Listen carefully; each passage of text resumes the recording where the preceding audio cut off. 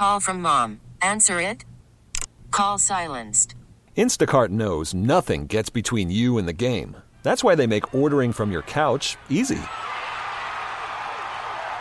Stock up today and get all your groceries for the week delivered in as fast as 30 minutes without missing a minute of the game. You have 47 new voicemails. Download the app to get free delivery on your first 3 orders while supplies last. Minimum $10 per order. Additional terms apply.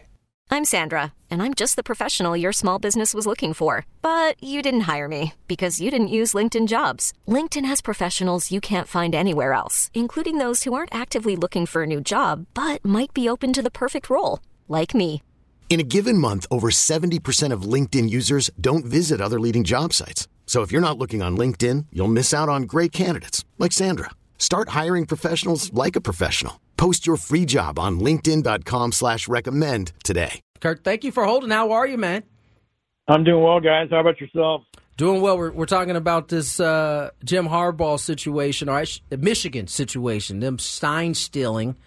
At first, that's a foreign thing to be upset with, at least for my sport. I mean, that in-game scouting is how baseball is conducted. But here at football level, it seems like that's causing a bit of a contention there, Kirk.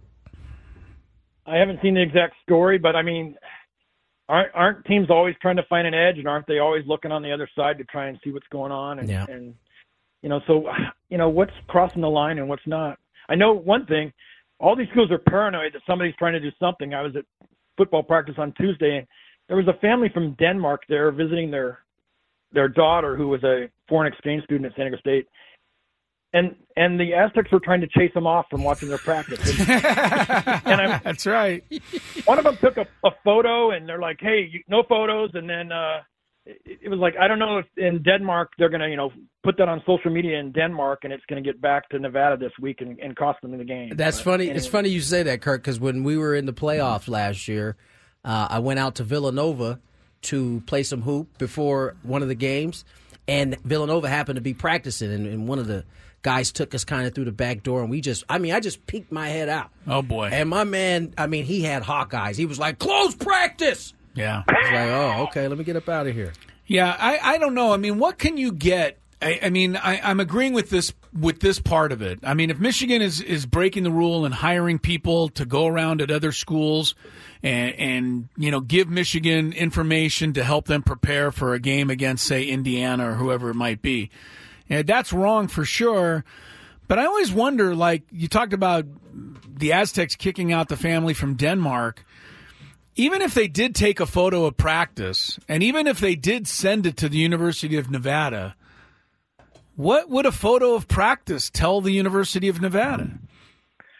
Well, I think it would have really given them an indication of the Aztecs, how well they stretch, and what you can gather from that, and how that can kind of give you really a competitive advantage. Yeah, that's the part I've always kind of wondered. Because everybody's like, close practice, we can't give up anything. I've been to a lot of basketball practices. I can't tell anything that's going on. They're just out there running plays and putting shots up. Tony, I'm sure you were able to glean quite a bit in your 2 seconds of peeking into the... I was too scared to glean anything. I was just trying to get up out of there. Kirk, let's start with this game this week. The Aztecs taking on Nevada. Nevada's struggling in a major way this season. What are we looking for from our Aztecs going up against Nevada? Well, they're definitely heavily favored. I think it's up to close to 2-touchdown favorite. It's too bad because Nevada, before the last 2 years, they've been a very competitive series. The Aztecs had won a couple, but before that, there have been 3 straight games that were decided by a total of 13 points. But, the other side of it is you just never know what you're going to get with a team that supposedly, is not as competitive as you are. But you never know when they're going to jump up and bite you. This team, I think they only lost by a touchdown to Iowa, so they've shown some competitiveness here and there. We'll just have to see what the Aztecs have in store. The biggest thing is the Nevada defense giving up a lot of points. I think they're giving up almost 40 a game, which is second to worst in the NCAA. And so that's the biggest thing, I think. How much can they contain the Aztecs offense? So I think it's clear that the Nevada program is not cheating and tracking down signs of other teams to help them stop or they're not good opposing offenses. Exactly. Kirk Kenney is with us. I watched the Hawaii game, Kirk. The Aztecs made some huge plays in this game. They had a pick six for a touchdown. They had a block punt that led to points. They had 3 fumble recoveries. But yeah, when I looked up, they were still involved in a very tough game, a tight game all the way around. How did Brady Hoke and company come out of this game feeling about their performance? I think they felt good. I mean, obviously they felt good because it was a win, and that's a long flight home if you lost. Yeah. But they did give up a lot of yards on defense, I think close to 500, but they made big plays, and that's the difference. If you can, the 2 weeks before in conference, they had 0 turnovers or takeaways, and they had 4 in this one. So that was a huge difference, and that overcomes a lot of other things when you do that. Kirk, can we talk a little bit about Des Malone? You wrote about him yesterday in the Union, and I couldn't help but think about so many kids nowadays in his situation, hop into the portal, they bounce to a new school.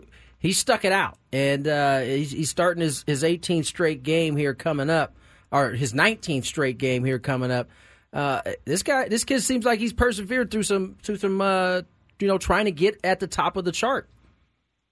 Yeah, I think it's a good case study of don't just immediately, if you have some adversity, go do something else, because it shows that you persevere. And it even made him, he said, a better player by watching and learning and working harder. And this is where it's all paid off.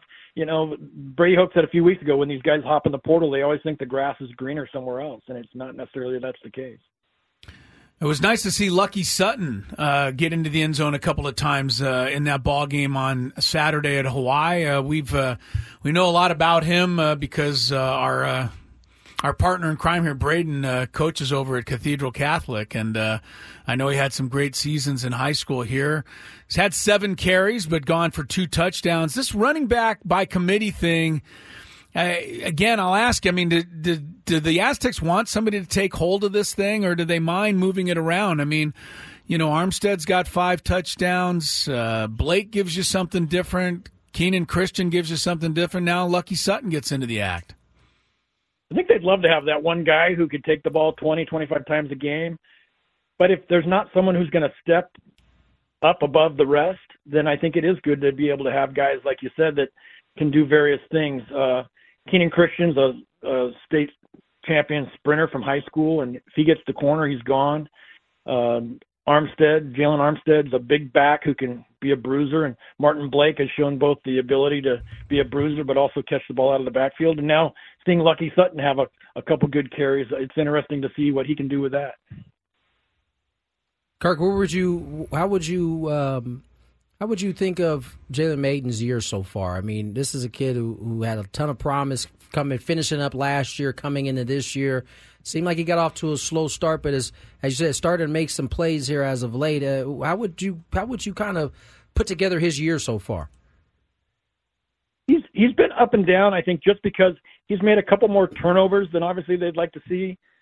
But I just think he works so hard and he tries to make things happen, and that's what I think has set him apart, and very, very well liked by his teammates, and just the effort he puts in. He's willing to do whatever he can, puts himself at risk more when he runs. But I think I'd like to see him throw downfield a little bit more. But I think by and large he's done a pretty good job, and if he can just limit the turnovers a little bit, I think he could really make some great strides in the next couple of weeks. How's the mood of Brady Hoke these days? How's the head ball coach doing right now? I mean, with his team, he's got to win 3 of his last 5 to get to a bowl game. I would think that a bowl game is at the very minimum of what the Aztecs would expect from a season. Confident that they can. I mean, this schedule down the stretch has Fresno State, has a pretty good San Jose State, still Utah and Colorado State. So there's some good teams out there after they play Nevada. Yeah, it's been an interesting conference season so far. Other than Air Force, which is undefeated, teams have taken turns kind of beating each other, and teams that we thought were – Fresno State's been very good, but they lost a game. Boise State's been good, but they blew a lead the other night and lost.